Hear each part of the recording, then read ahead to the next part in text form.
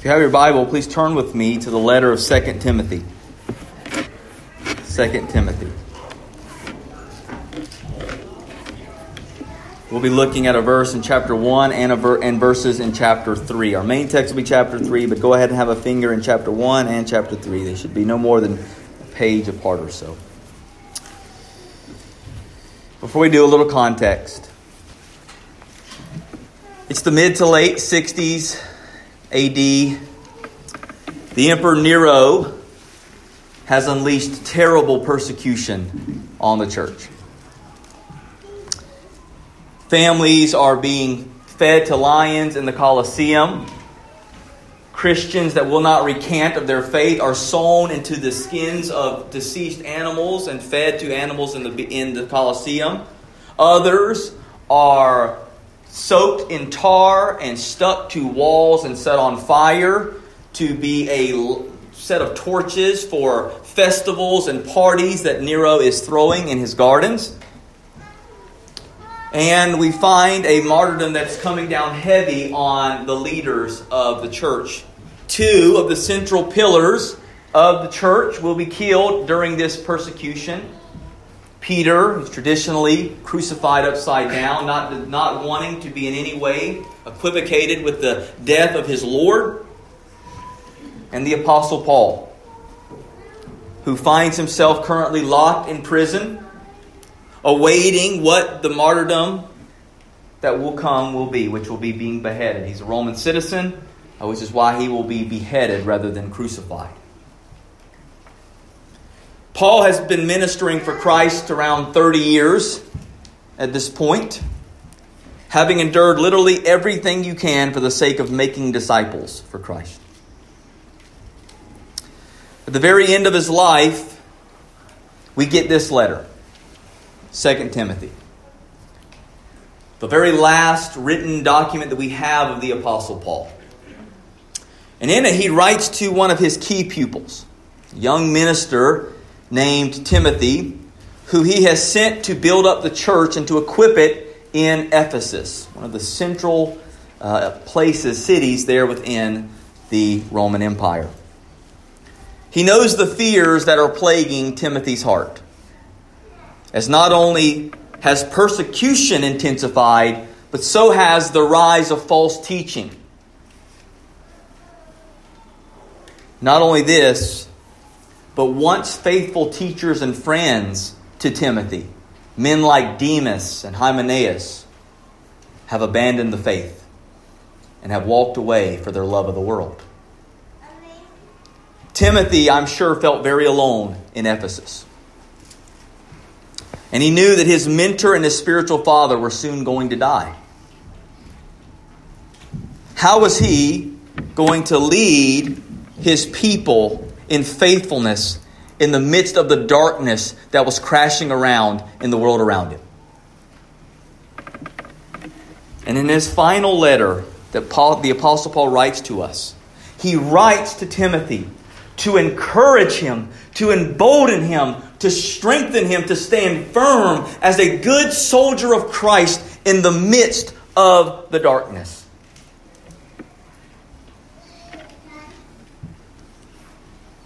But he does so in a fascinating way.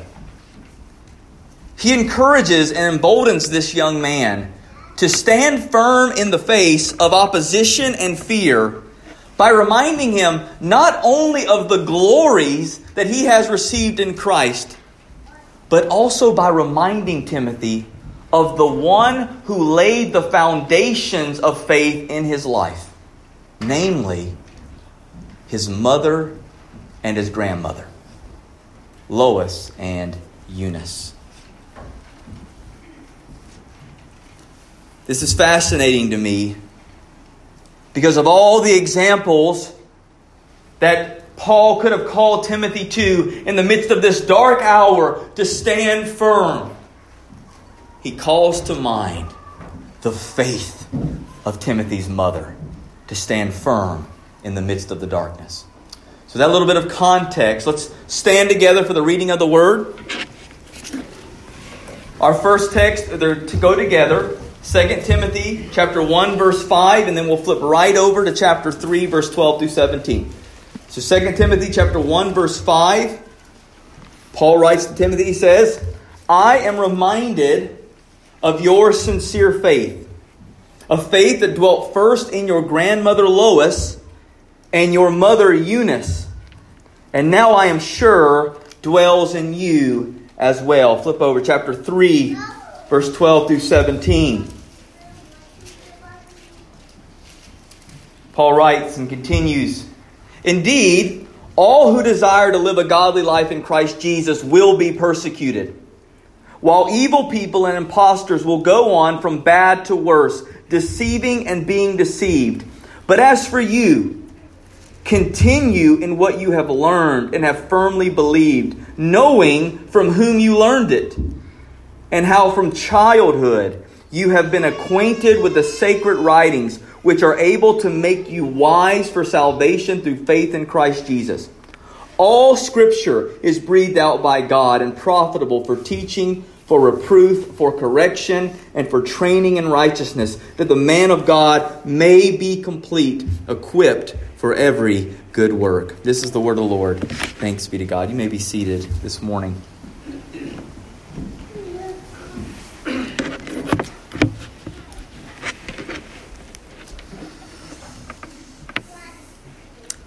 Blessings on the hand of women. Angels guard its strength and grace. In the palace, cottage, hovel, oh, no matter where the place. Would that never storms assailed it, rainbows ever gently curled. For the hand that rocks the cradle is the hand that rules the world. Infant sees the tender fountain, power may with beauty flow. Mothers first to guide the streamlets, from them souls unresting grow. Grow on for the good or evil, sunshine streamed or evil hurled, for the hand that rocks the cradle is the hand that rules the world. Woman, how divine your mission, here upon our natal sod. Keep, oh keep the young heart open, always to the breath of God.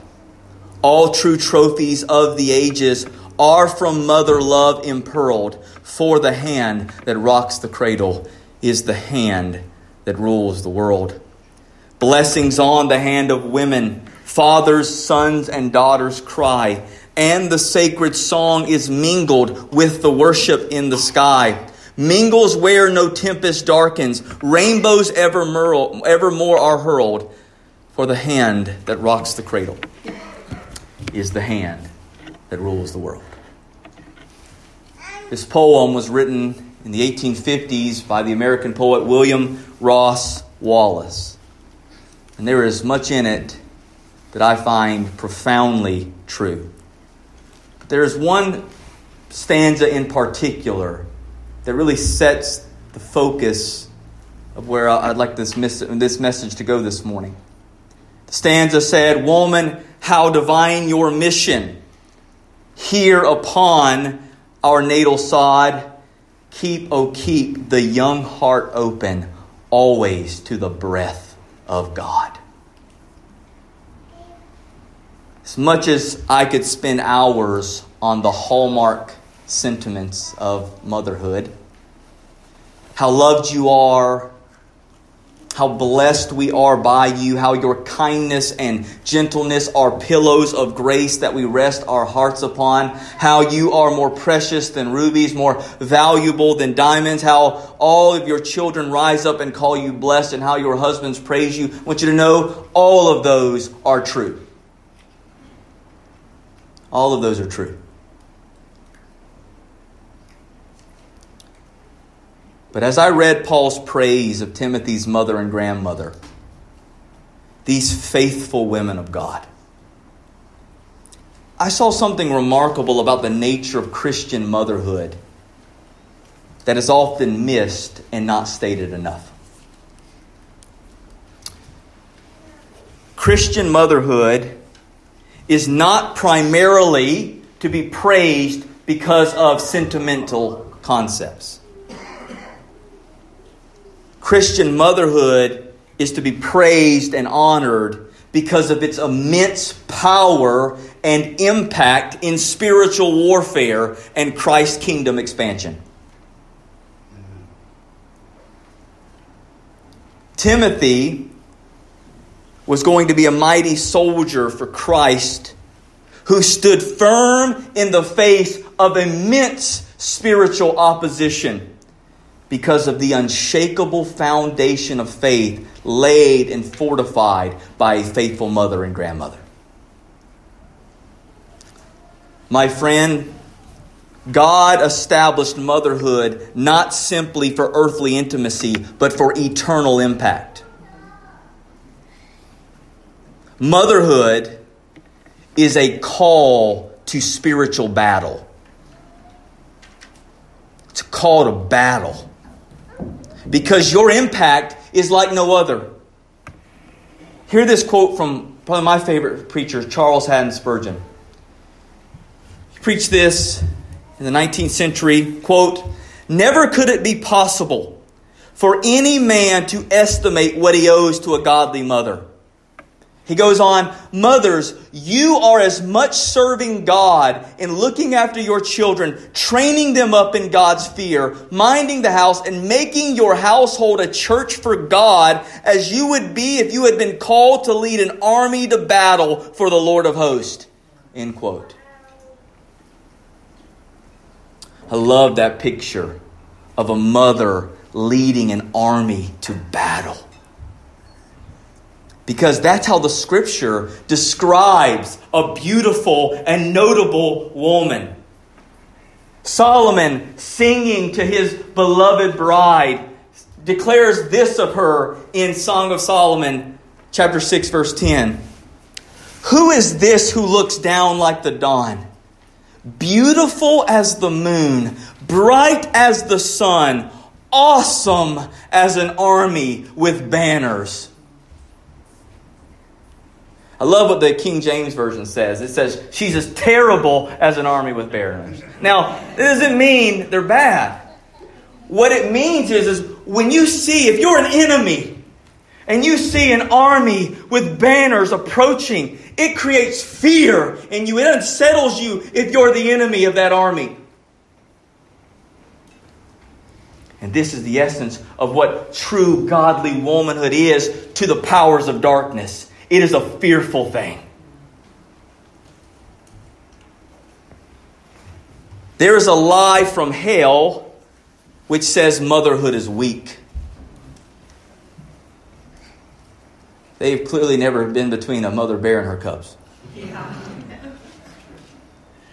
There's nothing that terrifies me more in my runs in Alaska than to find myself caught between those things.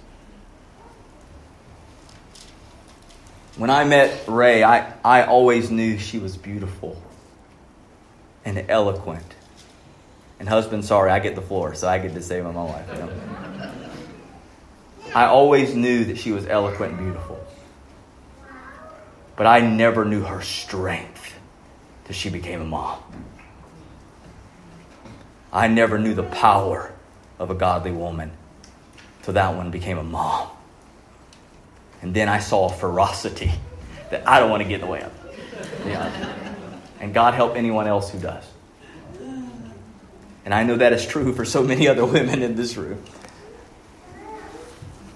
In an army, each banner or guidon, as we call them in the service today, each of them are a reflection of another unit of strength that is available to be sent into the fight. Every banner is another unit of strength that can be sent to go and fight the battle. And mothers, that army with banners are your children and grandchildren. That by God's grace will be sent out from the garrisons of your home and your life and go on to be mighty warriors for Christ.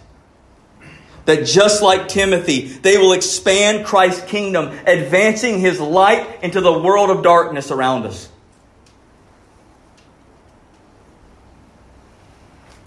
Here's the main thing I want us to get this morning from this text that we will see. The main mission of Christian motherhood is to prepare and equip children, grandchildren, and others to be faithful warriors for Christ, ready to live for Him in the face of all spiritual opposition.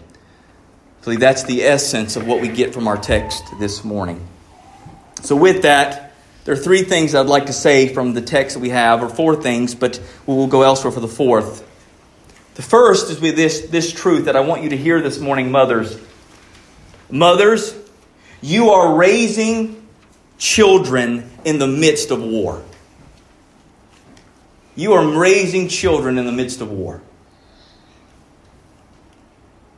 We see this in verse 12 and 13 of 2 Timothy. Indeed, all who desire to live a godly life in Christ Jesus will be persecuted, while evil people and impostors will go on from bad to worse, deceiving and being deceived. Paul is talking about the immense persecution, obviously, there in the immediate context that's happening. But notice, he doesn't just say right now. Indeed, all who desire to live a godly life, where? When? Here, in Christ Jesus. If you desire to live a godly life in Christ Jesus, you will be persecuted. And this persecution will be marked even worse as the world continues to be deceived, as evil grows worse and darker. That's the picture here. So not only do you have persecution against you, coming amongst you physically, but this war is taking place inward and spiritually, as there are so many things that seek to pull you and those little ones away from the Word, away from Christ. Paul has been talking about this kind of spiritual warfare intensely throughout this whole chapter. And I want to look at how he started it in verse 1 through 7. Turn your eyes upward a little bit. He says, but understand this, that in the last days there will come times of difficulty. For people will be lovers of self, lovers of money, proud, arrogant, abusive, disobedient to their parents, ungrateful, unholy, heartless, unappeasable, slanderous, without self-control, brutal, not loving good, treacherous, reckless, swollen with conceit, lovers of pleasure rather than lovers of God, having the appearance of godliness, but denying its power. Avoid such people. For among them are those who creep into households and capture weak women, burdened with sins and led astray by various passions, always learning and never able to arrive at a knowledge of the truth. Now, when did the last days start? They happened the moment Christ ascended to glory. We know that that's the case because literally at Pentecost, when the Spirit pours out on the church, Peter preaching and saying, this today has happened to fulfill what the prophet Joel said would happen in the last days. So the last days mark the period between first coming and ascension to when Christ returns again. That is the last day period. We're just getting closer and closer to the last days of the last days. But this whole period will be marked by exactly what Paul says there. Right? But what I find fascinating in this is that as we get to the end of that list of the issues that are marking this age, Paul seems to pinpoint women as those who are being directed within the crosshairs of this kind of attack. What is it about women that puts them in this kind of crosshairs of the enemy? Why are they? Because obviously we see plenty of guys who fall foolish to this crap all the time. There's tons of idiots, namely one of them, who's fallen prey to this stuff. So it clearly isn't women who's the only ones who are disrespectful for things like this. So why at the end there talk about how specifically these kind of wicked leaders are targeting women for their attacks? That's fascinating to me. Well, I think the answer is this. It's because if you can draw the woman away in deception to believe that her motherhood, that her being a wife, that her prioritizing family if you get her to believe that all of those things exist to keep her enslaved and unhappy, that they will keep her from reaching her true potential, then you can sabotage that army with banners and turn the banners for the enemy.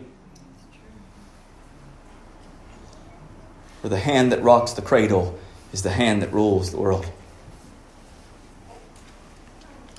My friends, this war is all spiritual.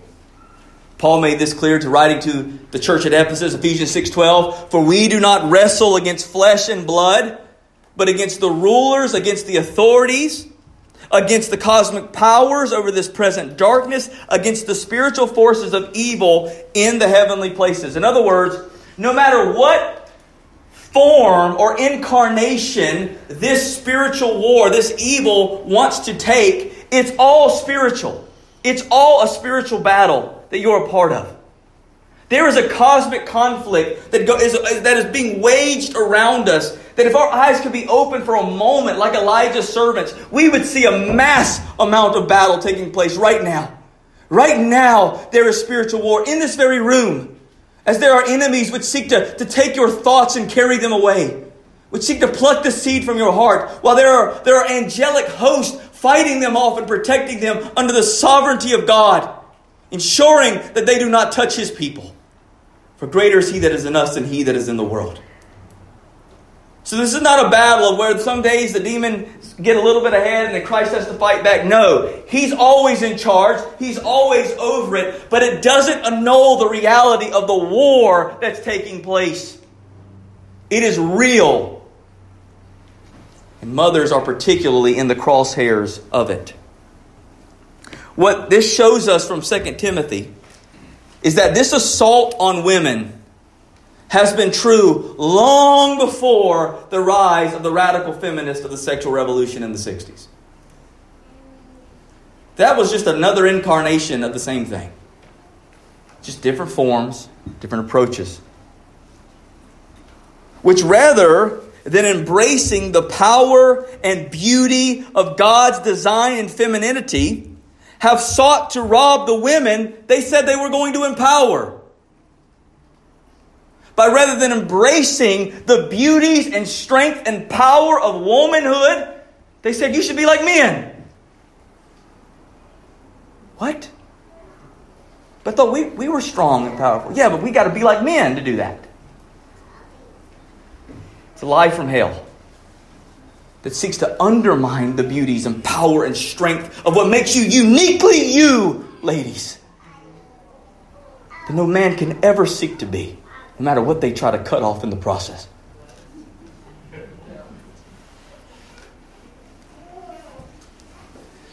Women were marching, demanding, and fighting, doing everything they could do to try and obtain a sense of power because they were painfully aware of the feminine power shortage that God created in their hearts. He created the true sense of power within them to live and to extend dominion over all creation alongside Adam. And yet they would run from that. Rather than embracing the power and beauty and impact of godly womanhood.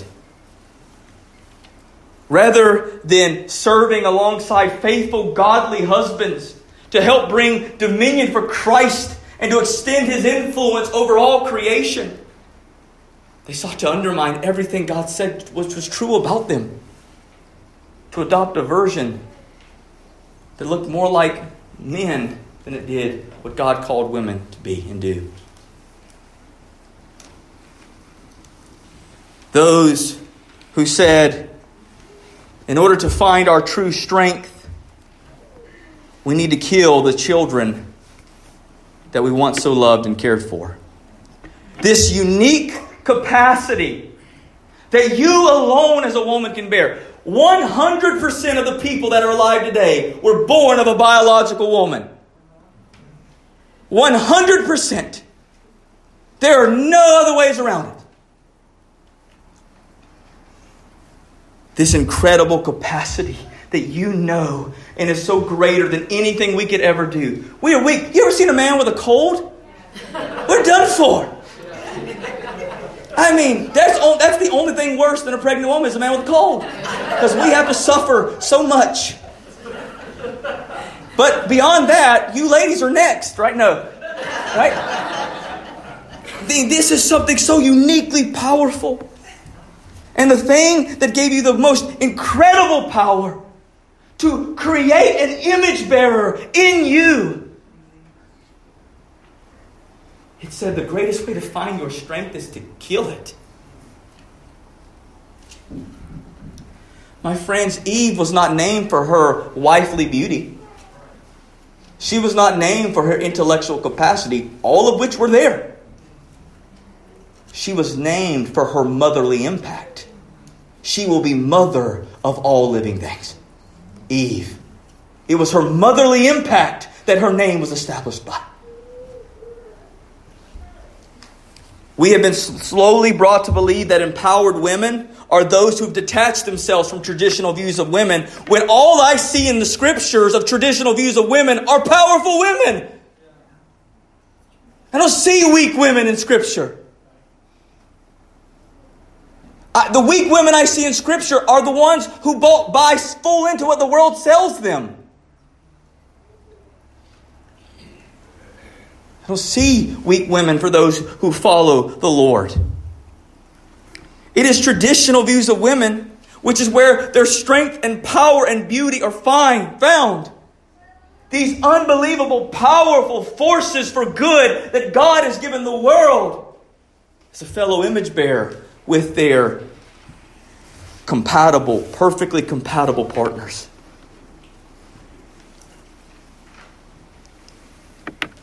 Social media perpetuates images and stereotypes. I love, it says that these deceivers are those who enter the household to go after a woman, to lure them away with sins and vain pleasures. And my friends, social media and television has given no better opportunity than to invade the home. Our phones have allowed people and scenarios and things to be said and spoken and brought into our home that we would never let walk through the front door. But social media perpetuates images and stereotypes which serve to make women feel embarrassed by their growing bellies or their stretch marks, which are nothing in reality but divine artwork that says life is safe here. Life is welcome here. And I know the beauty and power of that.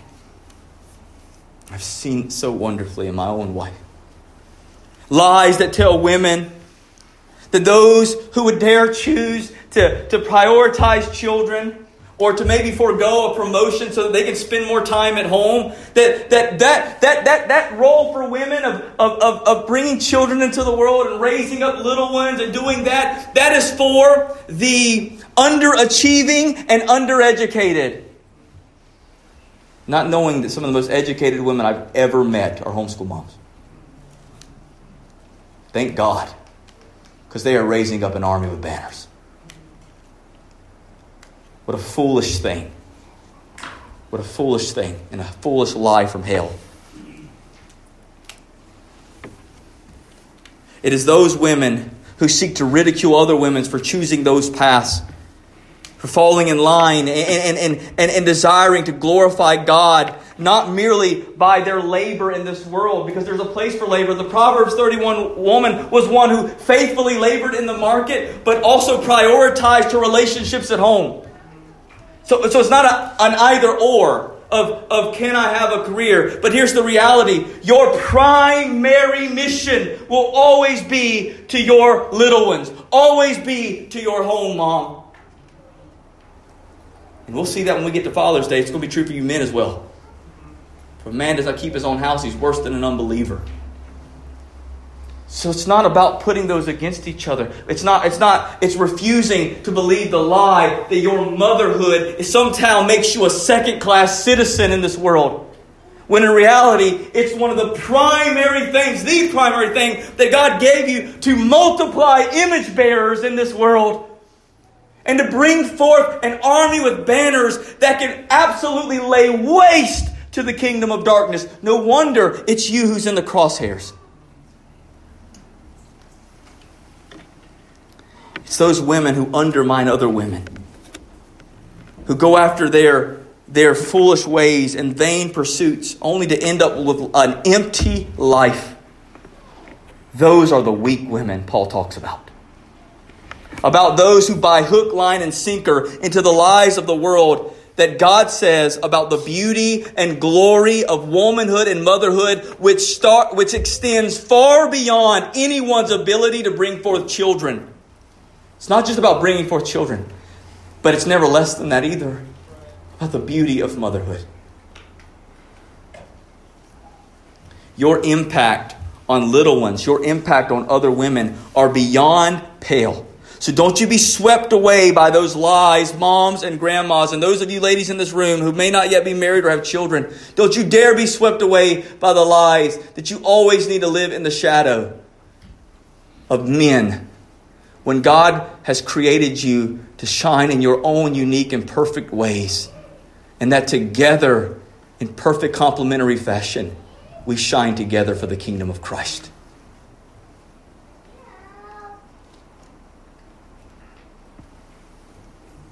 God help us men to never be wicked agents who are used to perpetuate those lies. Well, there wouldn't be abortion if men wouldn't take up would take responsibility and all those things. God help us. I will not be a part of that lie. So, in order for faithful women to be able to stand up and be who God's called them to be, men, we must stand up and protect them, promote that for what is truly there, turning away our eyes from the wickedness of what it paints women how they ought to be in the world, and praising and celebrate what God says they are and who they are. For it is them that we must praise and children must call blessed. Ladies, this war has come against you because not only does it want to consume your life, it wants those of your children. If it cannot devour them in the womb, it will try to do so in the classroom or through social media. I want you to know the transgender movement radically affects young women in greater proportion than it does young men.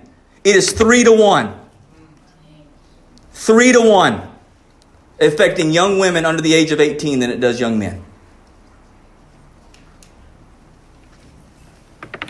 Mothers, the enemies in this war will lie to make you believe that your primary mission is to make you and those in your home and your life happy rather than holy.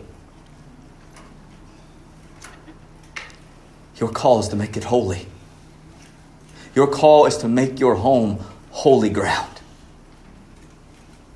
where there is no place for the enemy here.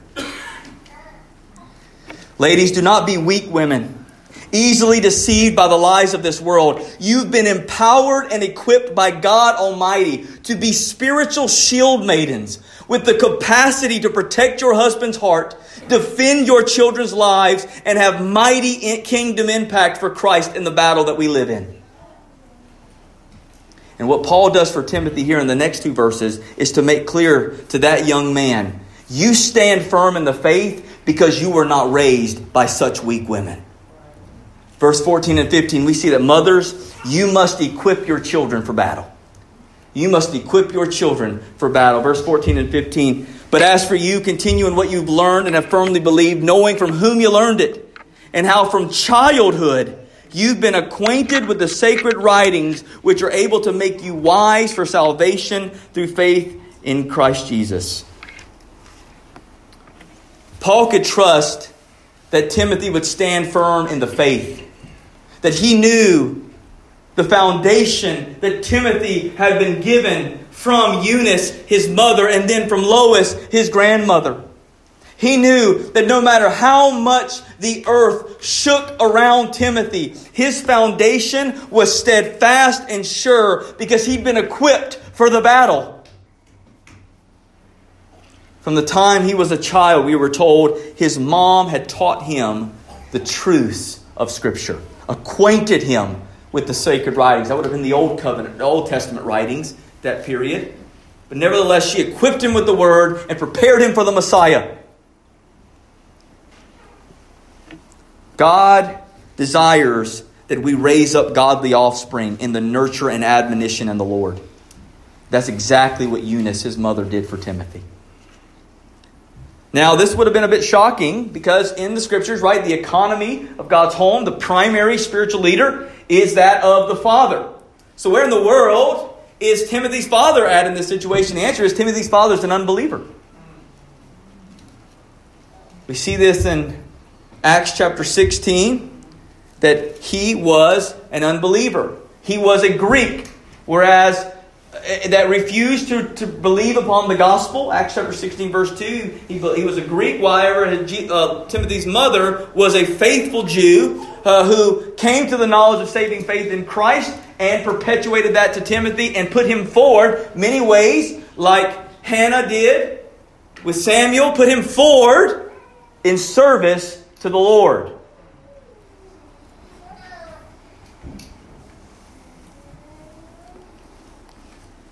It is absolutely true that fathers are to be the spiritual heads of their homes. But don't you ever think for 1 second that either undermines or calls the mothers of homes to be spiritually idle in their teaching and instruction. Because the discipleship of our children is a partnership, not a dictatorship. And that is made clear by the writer of Proverbs himself.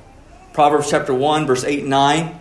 Hear, my son, your father's instruction, and forsake not your mother's teaching. For they are a graceful garland for your head and pendants for your neck. Notice that the instruction of your father and the teaching of your mother. It is co-discipleship in the home there. A good analogy of this is in the military in many ways. For those of you who've been there. In the military, right, the officers have all the authority, right?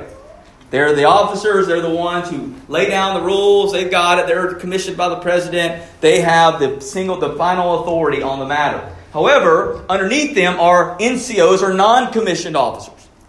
These non-commissioned officers do not have the legal authority that the officer does, the platoon leader or whatnot. Nevertheless, who do you think is primarily responsible for the training and upbringing of those soldiers? The NCOs. Now, they lead with the intent of the commander.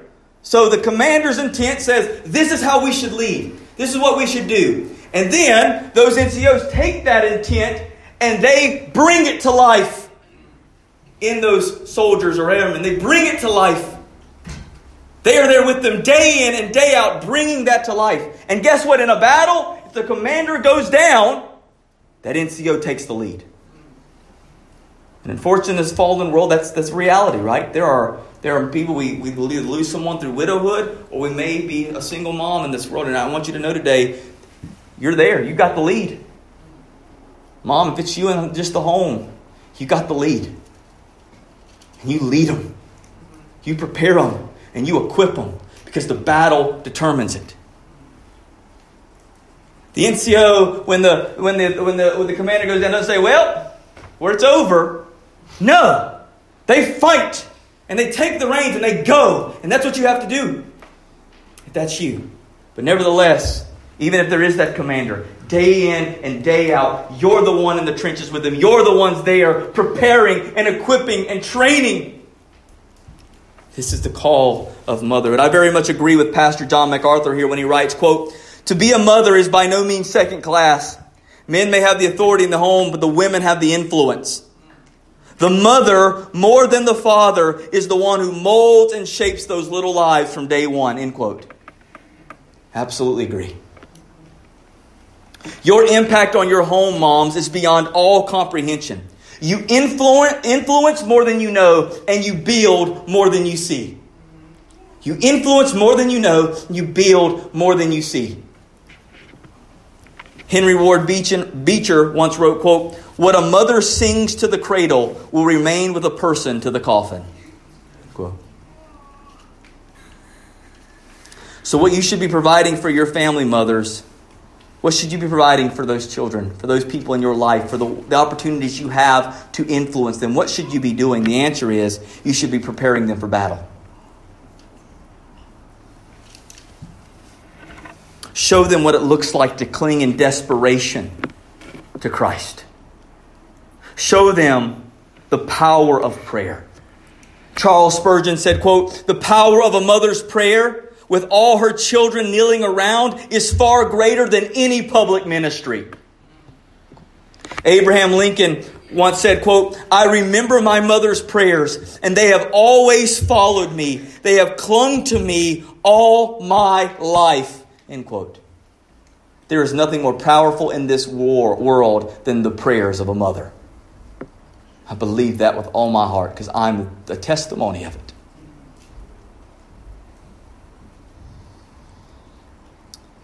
Moms, model what it looks like to live in peace, patience, kindness, gentleness, self-control, and joy. Display for them what it looks like to deal with others in truth and love. Exemplify what biblical reconciliation and forgiveness looks like. Give them a mom who loves Jesus more than a mom who does everything right.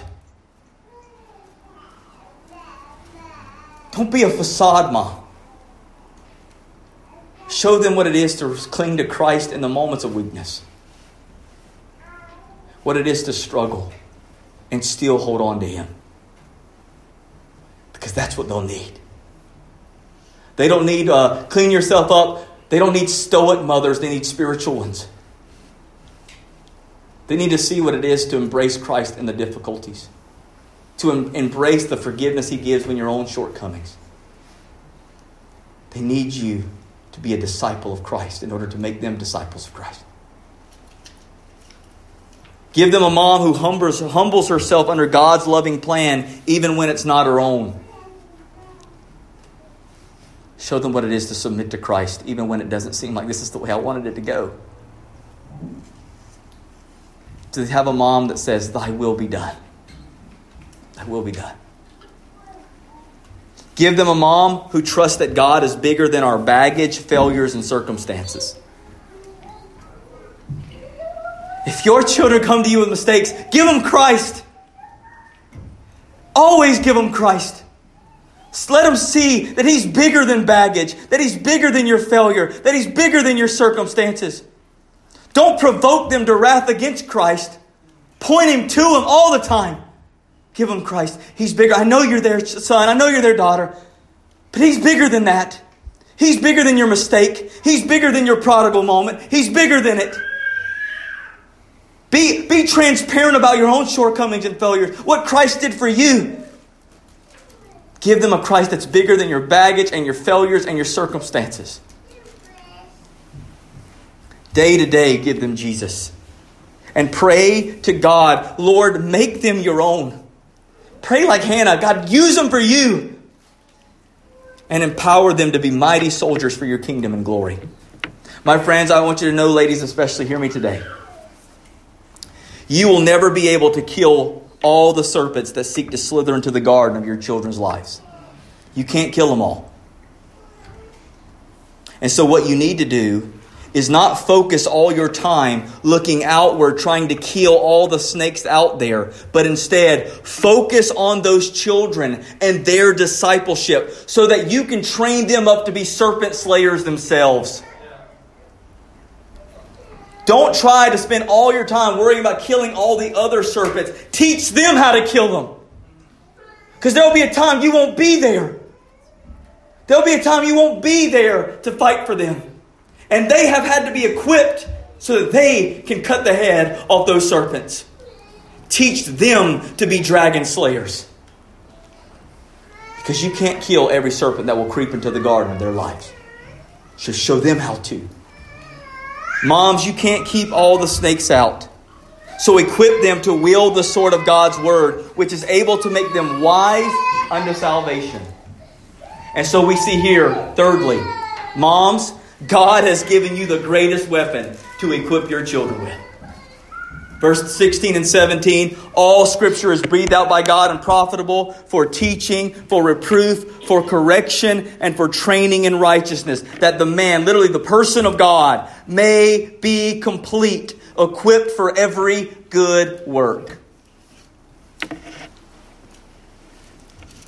You may not think, I don't know what to give them. I've messed up so many times myself. What can I say to them? Maybe you're afraid because you've had a rough life and you're afraid to be called out as a hypocrite. Guess what? We're all hypocrites. There's only one not hypocrite, and that's Christ. So give him Christ. Go to the Word. Show them that you're conforming yourself to this daily, and that you're growing and seeking help where you fall short. But give them this. It is the breath of God. Theopneustos, inspired. It's the only thing we have that is inerrant and infallible in what it teaches. It's the one thing that you can give your children that will never steer them the wrong way. The Word of God is the most indispensable gift and weapon you will ever equip your children with to deal with the darkness that they will face in this life. There is nothing that the Word cannot help you with or through in this life. First off, we're told it's needed for salvation. Faith comes from hearing, and hearing the Word of Christ. So, in order for your children to be saved, they need to hear the Word of Christ. You've got to give them the Word. You've got to daily give them the Word. Read the gospel to them. Preach the gospel to them. Give them the Word of God, because that's the only way they're going to come to saving faith. Give them the Word. Don't rely upon your flesh. Don't rely upon your family lineage. Rely upon the Word and give it to them daily. For the Word is what produces faith in the heart. We are told here that the Scriptures are good for teaching. That simply means the Scriptures show us what God desires for us in this life. It shows us what God has given and prescribed for a life that is not only lived for His glory, but that is lived for our good. There's a reason why we have wisdom literature. It's that not only can we glorify God with our lives, but so that we can actually be wise in the way we live. That it might go well with us. Secondly, we're told that it is for reproof. Reproof is where we seek to instruct our children on the things that God abhors. That which is evil and wicked. That which would stir up judgment. And it also serves to show where our actions and our words are out of line with His will. And we show our children that. Why shouldn't we lie? Proverbs 10:31, because lying lips are an abomination to the Lord. Why should we honor and obey mom and dad when they teach you? Because it's the first and only commandment that has a promise given to it, that it might go well with you.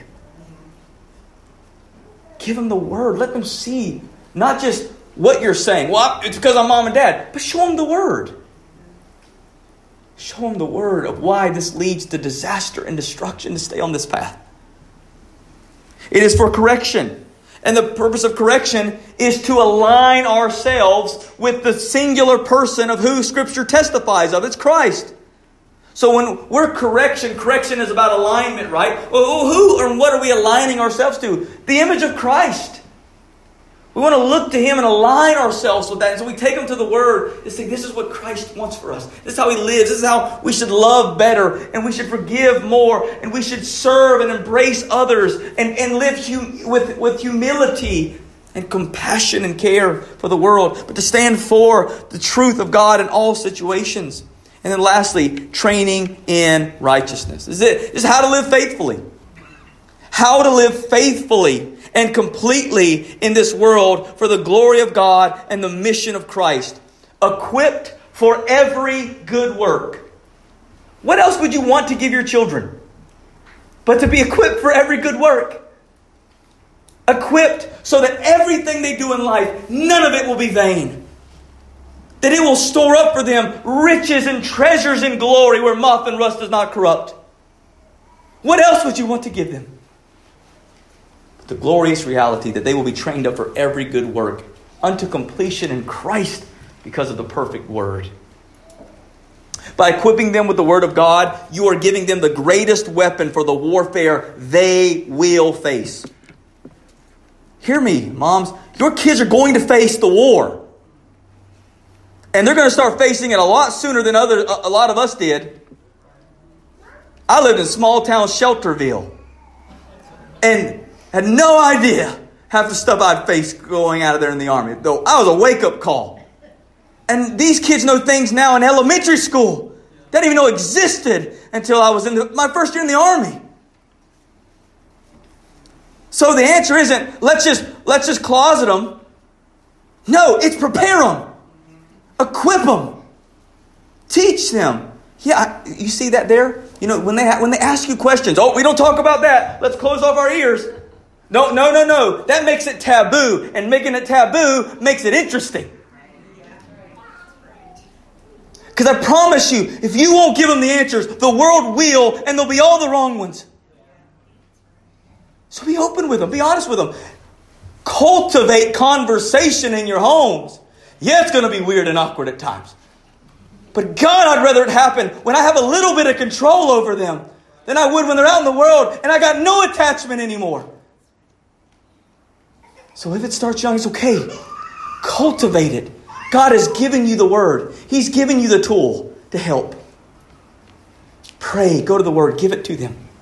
The Word of God, Hebrews 4:12, is living and active, sharper than any two-edged sword, piercing to the division of soul and spirit, of joints and of marrow, discerning the thoughts and intentions of the heart. This is the only thing you can give that's going to go directly to their heart. You're going to say a lot of things that are going to fall on deaf ears, Mom. And it may seem like that's what the Word of God's doing. But it pierces to the heart. Whether they like it or not. So don't lose hope, moms. Don't think it's a waste of time when they're little. Did they even understand what I'm saying? Don't think that. That's a lie. That's the enemy wants you to think that. Don't think it's a waste of time when they're rebellious and not listening when they're older. You keep giving them the Word. And heed the promise of Isaiah 55:10 and 11. For as the rain and snow come down from heaven, and do not return there but water and earth, making it bring forth and sprout, giving seed and the sower and the bread to the eater, so shall my word that goes out of my mouth. It shall not return to me empty, but it shall accomplish that which I purpose, and shall succeed in the thing for which I sent it. You heed that promise. And you give the word to those little ones. And you give the word to the rebellious ones. And you just keep giving it. Don't lose hope. Don't ever think it's a waste. You just keep giving the word. Day and night rain it upon their hearts. Sow the seed into their lives. So that even if they are prodigals, by God's amazing grace perhaps, one day in the midst of the darkness, the light will come by saving grace. And the floodgates of all of the water that you poured into their souls will come bursting forth with a flood never seen since Noah's time, which will wash away all the impurities of their hearts, all the impurities of their soul, and make them once again walk to the Father's home to know the peace that is there. So you just keep giving it, even when it doesn't seem like it's making much gains. Because that is exactly what Eunice and Lois did. And it helped their son in his darkest hour. Here's my final point for today. And this goes outside of our text, but I think it's important to note. Mothers, your influence extends beyond your home. One of my favorite passages is Romans chapter 16. This is just the greetings. Paul's just giving out greetings at this point. But he says this to one of his friends, Rufus. Romans 16:13. Greet Rufus, chosen in the Lord, also his mother, who has been a mother to me as well. I lost my mom when I was 8. That was terrible. But God rescued me by flooding my life with godly women. Whether it was godly grandmothers. I'll never forget one specific woman who was a Sunday school teacher, my 4th grade Sunday school teacher, Miss Evans. Miss Evans and her husband had been together for 30 years, and she was infertile, never able to have children of her own. But that woman has opened her home to more people. and brought in more of us orphans, spiritual orphans in some ways. She's in every way a mother to me, as so many others. And a mother to countless others that she's impacted in her life. I was blessed to be given an amazing wife. Unfortunately, our wives have to grow us up within the first 5 years and sometimes 50. And then I was given an amazing mother-in-law, who, though we may all be on some different spectrums on certain things of theology, I have never learned how to pray more from another woman than my mother-in-law. And I'm so thankful for all of them, just as Paul was to Rufus' mother. Motherhood is a capacity, hear me very clearly. Motherhood is a capacity that is given to all women, regardless of fertility or infertility. And it must be embraced by all women in their actions and lives towards others. God is going to send many people into this church who are in desperate need of the passion, love, and faithfulness of motherly women, who know they have been created by God to help raise and equip the next generation of warriors for Christ. And every person that you influence, ladies, is another artillery blast against the kingdom of darkness. That is why Paul, through Titus, would give these instructions to the women at the church in Crete. Titus chapter 2, verse 3 through 5. Older women likewise are to be reverent in behavior, not slanderers or slaves to much wine. They are to teach what is good. And so train the young women to love their husbands and children, to be self-controlled, pure, working at home, kind and submissive to their own husbands, that the word of God may not be reviled. What Paul is saying there is that older ladies, you don't get to retire from your divine mission. You are continuing to perpetuate faithful women of God. You're raising up more faithful women of God and more faithful women of God who will be armies with banners, who are going to train up more and more warriors for Christ until He shall call you home for glory. That's always going to be your mission, to raise up more and more so that the next generation will be blessed and the next generation will be blessed until the Lord shall return. I want to make as many blows to the kingdom of darkness that I can in my life. That's got to be the call. It's got to be your heart. Imagine all the playgrounds in this city. Imagine all of them full of children who know what it means to be truly loved. That they know God and they know His people. Hearts full of the stories of God's faithfulness. Swings that are weighed down by children who are living in the joy of the Lord. Children who know truly who they are and who they were made for. Imagine college campuses all over the world getting bombarded by missional Christian students who will become the next doctors and lawyers and scholars and teachers who believe they exist for the sole purpose of bringing glory to Christ. Imagine future homes filled with faithful moms and dads sitting around a couch singing and studying the Bible together. What you imagine, my friends, is not beyond reach. I hope you believe that. It's not beyond reach. It starts right now. With faithful moms and dads who say, I will not let my faithfulness be determined by the circumstances of the world, but by the word of my Christ. And whether He comes tomorrow or in 500 years, I will be faithful. You have no idea the ripples that will lead to. We have spent far too much time over the last century and a half waiting to be evac from the war rather than preparing to fight it. Just come and take us already. Who needs to be idle? That's exactly what the Thessalonians were doing. Paul says, stop with your idleness. Until He comes, you must be faithful And it will get worse as the age comes. The darkness will get worse. But that doesn't mean the church should get less faithful. It just means that the line will become clearer of who is faithful and who isn't.